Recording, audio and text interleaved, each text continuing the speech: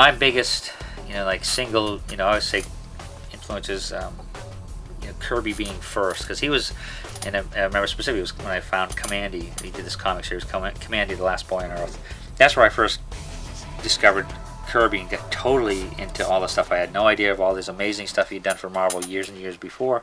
The way that he laid out and he paced his stories, and he always would do a full page splash to do a double page spread, and then how he told the stories. And to me, that was the beauty of that, was like just how the fact that he told his own stories, because everything said, written and edited and drawn by Jack Kirby.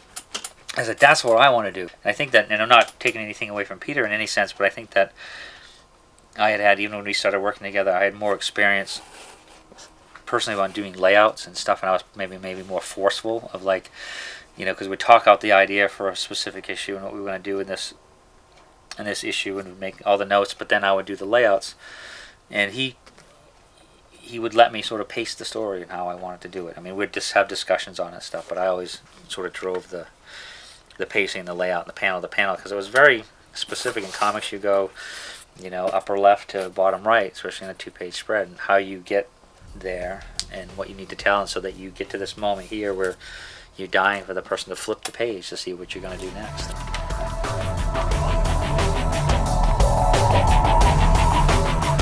I used to like Daredevil a lot. Gene Colan and Bob Brown and people like that used to draw him, and it was a sense of realism in the character, because he wasn't like, could shoot laser beams out of his eyes or had a cape and could fly or whatever. It just seemed like he trained really hard and worked really hard, and had an ability that made him kind of cool, but just the story seemed more real.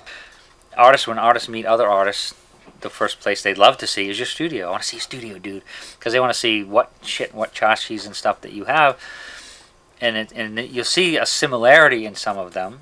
But one thing that is a constant is books, and lots of books, and lots of picture books, and whether it's books on anatomy and books on, and you find weird books, books on, household furnishings, because if you're drawing a comic book, and you need to draw a Louis XIV chair for a scene in the Queen's palace, you can't draw that specifically, especially you have to draw it in detail from memory. So you need to go to that point in your studio and pull that book out. It's because a lot of artists will say this too. It's like, say, before they go, if they like comics, and before they go to art school and learn how to draw things differently or draw from life, or get, they'll draw the way the guys that inspired them draw. So it's like they'll draw, Mike Ploog trees, or they'll draw Jack Kirby eyes, or they'll draw Barry Smith this and that, and then until they actually figure out, and it'll steadily evolve to their own style, combining all these different inspirations. And that's why I always tell kids, when they say, do you have advice for, aspiring artists or kids that come to the show, show me their portfolio, and I say, look, first off, I can see who you're influenced by, and they're like, oh, I'm sorry. I'm like, first, don't be. Look, if you like Howard Chaykin, trace. Copy exactly what he's doing, to learn how he's doing it. Because, if you copy him and you copy somebody else that inspires you and you draw things like them, I know you're not supposed to, but it'll help you learn. It'll help you learn anatomy, and as you keep drawing, it'll evolve into your own style.